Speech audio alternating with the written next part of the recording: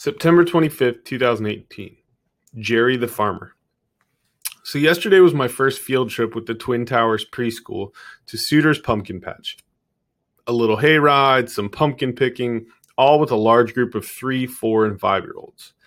As we finished up our pumpkin picking and climbed back onto the hayride, we were chauffeured through the woods by Farmer Jerry, who must have done this 1,000 times. Jerry seemed like a pretty reserved gentleman and honestly didn't really say a word before or during most of the trip, but carried a genuine little smirk.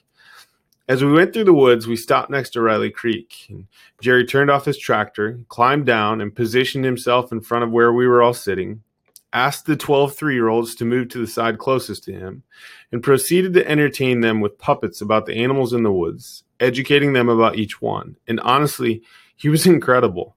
I learned more than I thought I would, but more importantly, he told the stories passionately and with enough energy and enthusiasm that those 3-year-olds were focused the entire time, and so were the adults.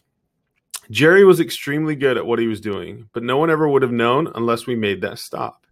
He had a passion for storytelling, but more importantly, you could tell he genuinely cared about helping those kids and us learn more about their farm and the animals who live there. He told the story extremely well. So here's the challenge today. We all have a story to tell. We all have people to engage, but we all need to strive to be a little bit more like Jerry in doing it.